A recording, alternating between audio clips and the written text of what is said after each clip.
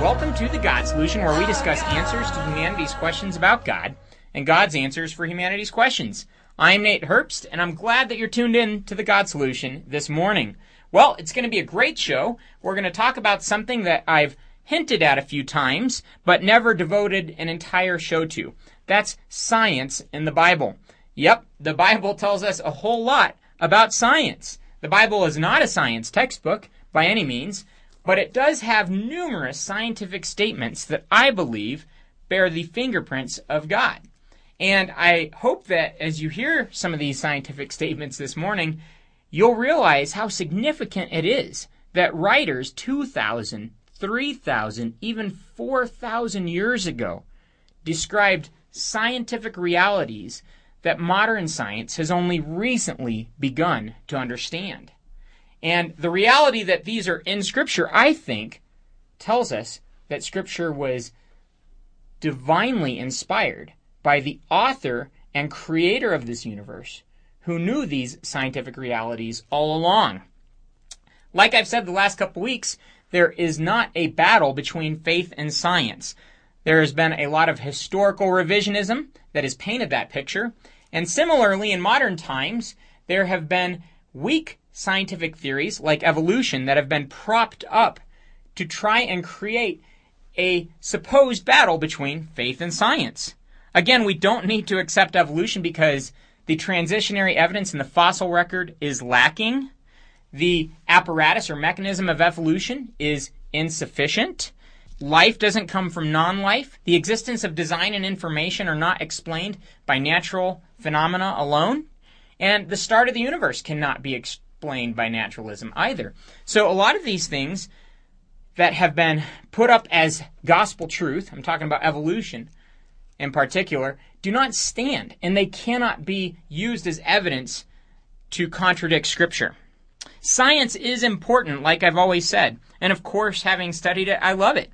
But science can only tell us so much. It only has a particular domain that it describes. That's the natural world around us today. It doesn't tell us a whole lot about the natural world of the past. Maybe some, but not a whole lot. And what it does tell us about the natural world of the past is based on key assumptions about the past that we can't justify from a scientific perspective today. Science is descriptive, not prescriptive. The scientific laws that we discover about the universe around us describe what is happening around us, but they don't tell us the reason for that or the ultimate reality behind those phenomena. There is an underlying order to the universe that science helps us understand, but the ultimate reason for that order lies beyond the grasp of science itself. So science doesn't tell us anything truly conclusive about ultimate reality, but it tells us a whole lot about what we can see in the natural universe around us today. So it is beneficial, but it is not the guide to ultimate truth. And, as I've mentioned on this show before, there's no scientific experiment that could ever tell us why science is a valid way of knowing truth. And so it kind of falls by its own criteria. Now, of course, I don't want to sound like I'm dogging on science. I think science is important. I just think it's important to be humble about what we know scientifically and about how that reflects on absolute reality. Remember Hume, who famously asserted that any truth claim that did not contain abstract reasoning concerning quantity or number, or any experimental reasoning concerning matter of fact and existence, should be committed to the flames. Sounds a whole lot like the naturalistic atheists of today. He failed to realize that that very statement did not contain abstract reasoning concerning quantity or number, or any experimental reasoning concerning matter of fact or existence. So that very statement and the criteria of knowledge that he set forth need to be committed to the flames as he himself recommended. Scientists need to remember his blunder and maintain humility about what we can know through science. Again, I truly love science and think it's important. And I don't think it's the only way to know ultimate reality. And I don't think it can tell us everything about ultimate reality. And I surely don't think science can tell us anything about the non-natural or supernatural universe. Science can tell us a whole lot about the natural universe, but it can't tell us anything about God himself, who is not natural. He is supernatural, and he is above and beyond the natural universe alone. So, in the Bible, we do see the fingerprints of God in some of these scientific statements. Again, I don't believe that the Bible is a scientific textbook, but I believe some of the scientific statements in the Bible show us that the Bible was divinely inspired by the creator of the universe, who knew these scientific statements all along. I'm not claiming either that the Bible writers were scientists who understood modern science. See, the Bible claims to be directly inspired by God. The Bible tells us in 2 Timothy 3:16 that all Scripture is God-breathed. Similarly, in 2 Peter 1:21 we read, "For prophecy never had its origin in the will of man, but men spoke from God as they were carried along by the Holy Spirit." So the Christian view of the Bible is that it was authored by God directly through men that wrote it down. As we read about prophecy, I encourage you to go to GodSolutionShow.com and see our shows on prophecy in the Bible and how those too show the fingerprints of God on his word, the Bible. That being said, though, I want to make it clear that I believe that God authored his word in such a way that people of those times, including the people that wrote it, understood what they were writing in their context. They weren't modern scientists. But God authored it in such a perfect way that it would be understood by them and by everybody between them and us, and that it would be understood by us with our modern understanding of science. I want to give you just one example of this, and this is the first of 15 examples of science in the Bible that I want to share this morning. This was written somewhere around 3,000 years ago, and it's in Isaiah 40, verse 22. It says that God sits enthroned above the circle or sphere of the earth.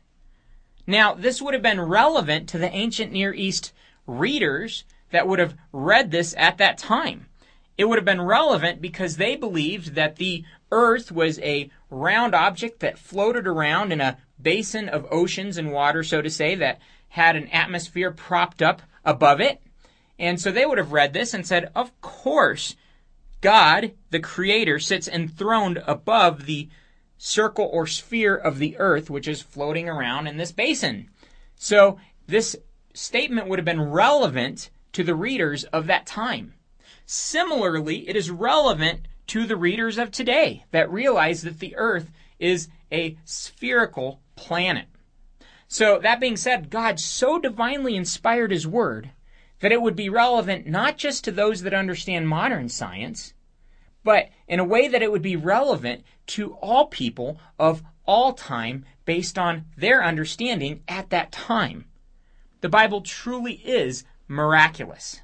So going back to that statement, the Bible talks about Earth's spherical shape, and it does so 3,000 years ago, long before modern science ever came to a realization of the shape of the universe. Again, that kind of blows out of the water the accusation that the Bible claimed that the earth was flat.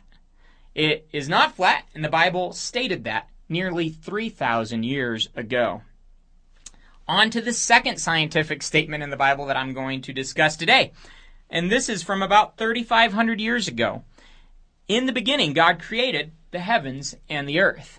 The first verse in the Bible, Genesis 1:1. And it describes the beginning of the universe. Interestingly, back in the 1960s, the beginning of the universe was confirmed by modern science. So, yet again, modern science catches up with the Bible nearly 4,000 years after the Bible said it was so. Agnostic Robert Jastrow, who founded and led the NASA Goddard Institute for Space Studies, described this in his book, God and the Astronomers, saying, "Now we see the astronomical evidence leads to a biblical view of the origin of the world. The details differ, but the essential elements in the astronomical and biblical accounts of Genesis are the same. The chain of events leading to man commenced suddenly and sharply at a definite moment in time and a flash of light and energy. For the scientist who has lived by faith in the power of reason, the story ends like a bad dream. He has scaled the mountains of ignorance, he is about to conquer the highest peak, and as he pulls himself over the final rock, he is greeted by a band of theologians who have been sitting there for centuries. So, the beginning of the universe is described in the Bible and confirmed by modern science. Jastrow, in that quote, referred to the beginning of the universe with a flash of light and energy. That is the next thing that I wanted to mention, the third scientific statement that we'll discuss this morning. Also from about 3,500 years ago, a couple verses later than Genesis 1:1, we read in verse 3, God said, "Let there be light," and there was light. So the Bible claims, and this was claimed 3,500 years ago, that light defined the beginning of the universe. Steven Weinberg is an atheist. He also won the Nobel Prize in Physics in 1979, and he describes how light defined the beginning of the universe on page 6 of his book, The First 3 Minutes. Again, we see the greatest scientists of our time telling us that the beginning of the universe was light. And guess what? We see that very statement in Scripture. You could say it's coincidence, but I think it's far more than just coincidence. Next, we see, about 4,000 years ago, the Bible says that the universe is expanding. Not did expand, but continues to expand. Job 26:7 is one example, and there are many, many more. And I want to go back to Isaiah 40:22, which we just mentioned, about the spherical shape of the earth. And beyond just that, we read in Isaiah 40:22 that God stretches out the heavens. So he is continuing to stretch out the heavens, the universe. Now, the reality that the Bible says numerous times, and again, these are just two examples, that the universe is expanding is outstanding, because science did not believe this was the case until less than 100 years ago. Edwin Hubble discovered this in 1929, around 4,000 years after the Bible. And he discovered this based on some of Einstein's work. But the reality is that the universe is expanding today. That's one of the reasons that we know that the universe began out of nothing a finite time ago. But the reality that the universe is expanding, and that is mentioned over and over and over in Scripture, is phenomenal. Yet again, God's fingerprints on His Word. Number 5, 3,000 years ago, the Bible describes the second law of thermodynamics, again, in many different places. This is the law of entropy. Psalm 102:26 says, "They will perish, but you remain. They will all wear out like a garment. Like clothing, you will change them, and they will be discarded." Talking about the universe, wearing out like a garment. The law of entropy, the second law of thermodynamics. Isaiah 51:6 says similarly, "Lift up your eyes to the heavens. Look at the earth beneath. The heavens will vanish like smoke. The earth will wear out like a garment, and its inhabitants die like flies. But my salvation will last forever. My righteousness will never fail." We see throughout Scripture that the whole universe is wearing out like a garment, that it is going towards entropy. And this is the second law of thermodynamics that modern science learned around 3,000 years after the Bible said it was so. Pretty outstanding, if you ask me, and hard to just write off as a coincidence. This next one is outstanding, so I'll just mention it, and then I'll get back to it in a few seconds. 2,000 years ago, the Bible discussed and described radioactive decay. You'll be surprised to hear the details of this one. If you're just tuning in, you're listening to The God Solution on KDUR 91.9 and 93.9 FM here in Durango and KDUR.org online. Thanks so much for tuning in. Well, we're talking about science in the Bible. And some of these scientific statements in the Bible are absolutely unbelievable. And the fact that they were written down 2, 3, and 4,000 years ago is even more striking. I mentioned that we're about to talk about radioactive decay in the Bible, and I'll preface the rest of this conversation with a story. I was talking to an atheist friend a few years back, and I told him, if I could show you a statement in the Bible describing radioactive decay, nuclear fission to be exact, what would you think? And this atheist friend said, well, of course that would be amazing, but you can't do that because there's no such statement in the Bible. And I said, would you like me to show it to you? And he said, well, there's nothing for you to show me because nothing like that exists in the Bible. Of course, holding on for dear life to his bias and his presupposition of naturalism. And I said, well, let's turn to 2 Peter 3:10. And I read him 2 Peter 3:10. But the day of the Lord will come like a thief. The heavens will disappear with a roar. The elements will be destroyed by fire, and the earth and everything in it will be laid bare. Pretty phenomenal. And I'll describe some of the Greek words in this text because my friend and others that I've shared this with try to go that route. They say, oh, well, when the Bible says that the elements will be destroyed by fire, it's not talking about real elements, and it's not saying that they'll break apart and release lots of energy and heat. It's not saying that. Well, it actually is saying that. So let's look at it.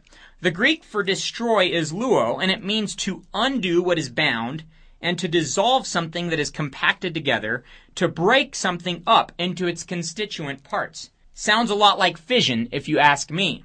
Next, the Greek for elements used in this verse is stoichion, and it's the word from which we get stoichiometry, which describes chemical reactions of elements and molecules. So the concept that this had nothing to do with elemental interaction is crazy. It's the exact word that was used in this passage. Again, I'm not saying that Peter, who wrote this 2,000 years ago, understood modern chemistry.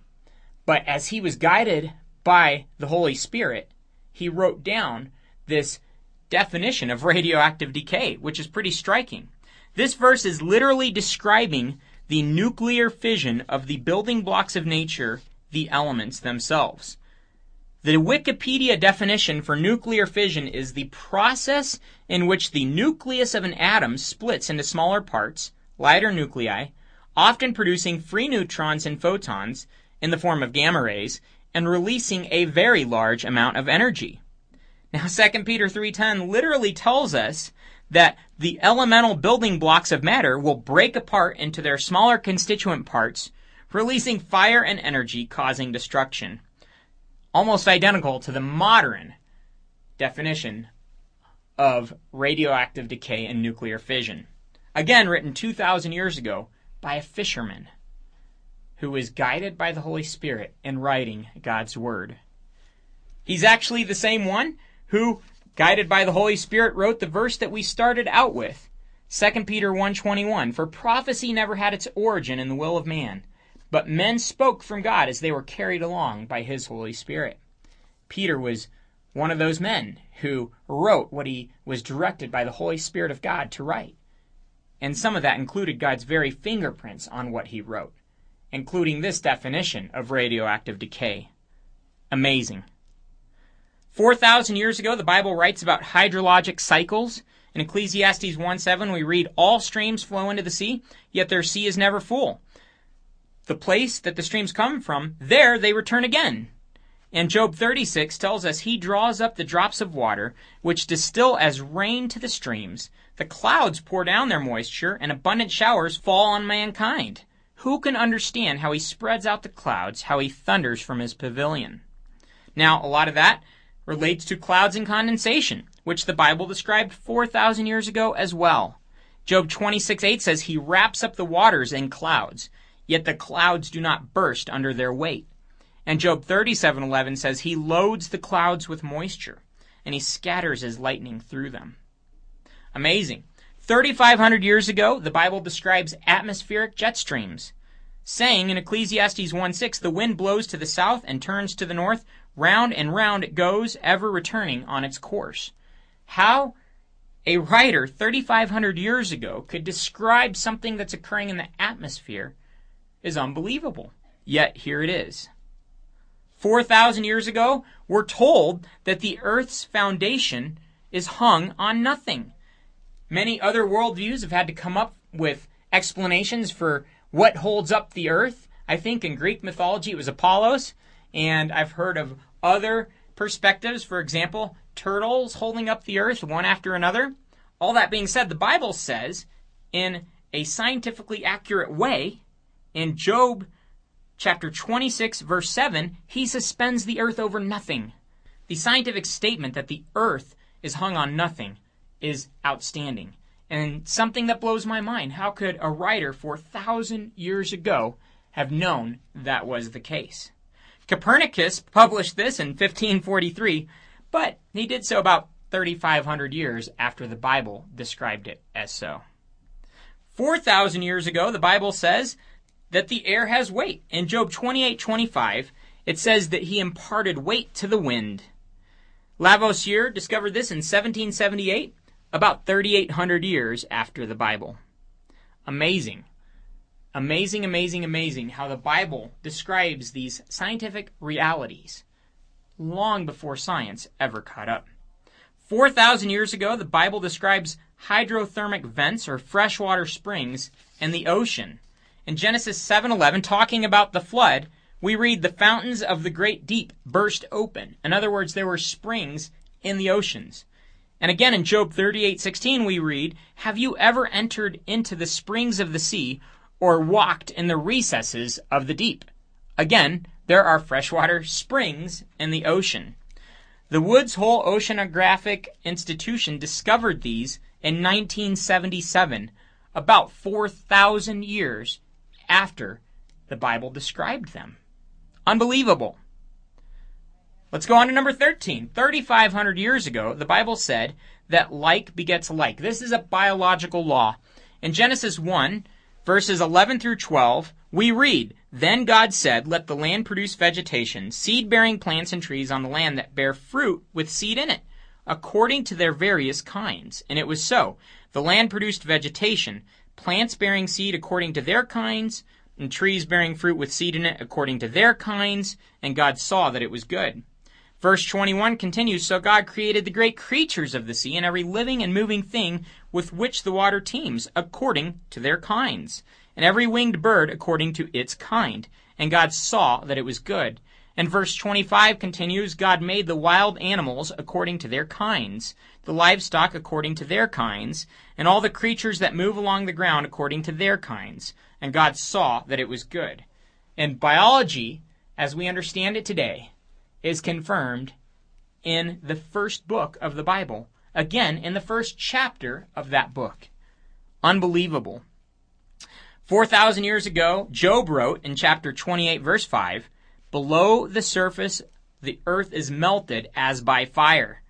This is an interestingly accurate description of the molten outer layer of Earth's core, and one that Job 4,000 years ago had no way of knowing. Unbelievable. The Bible beats science, R.D. Oldham, in 1906 to be exact, by nearly 4,000 years.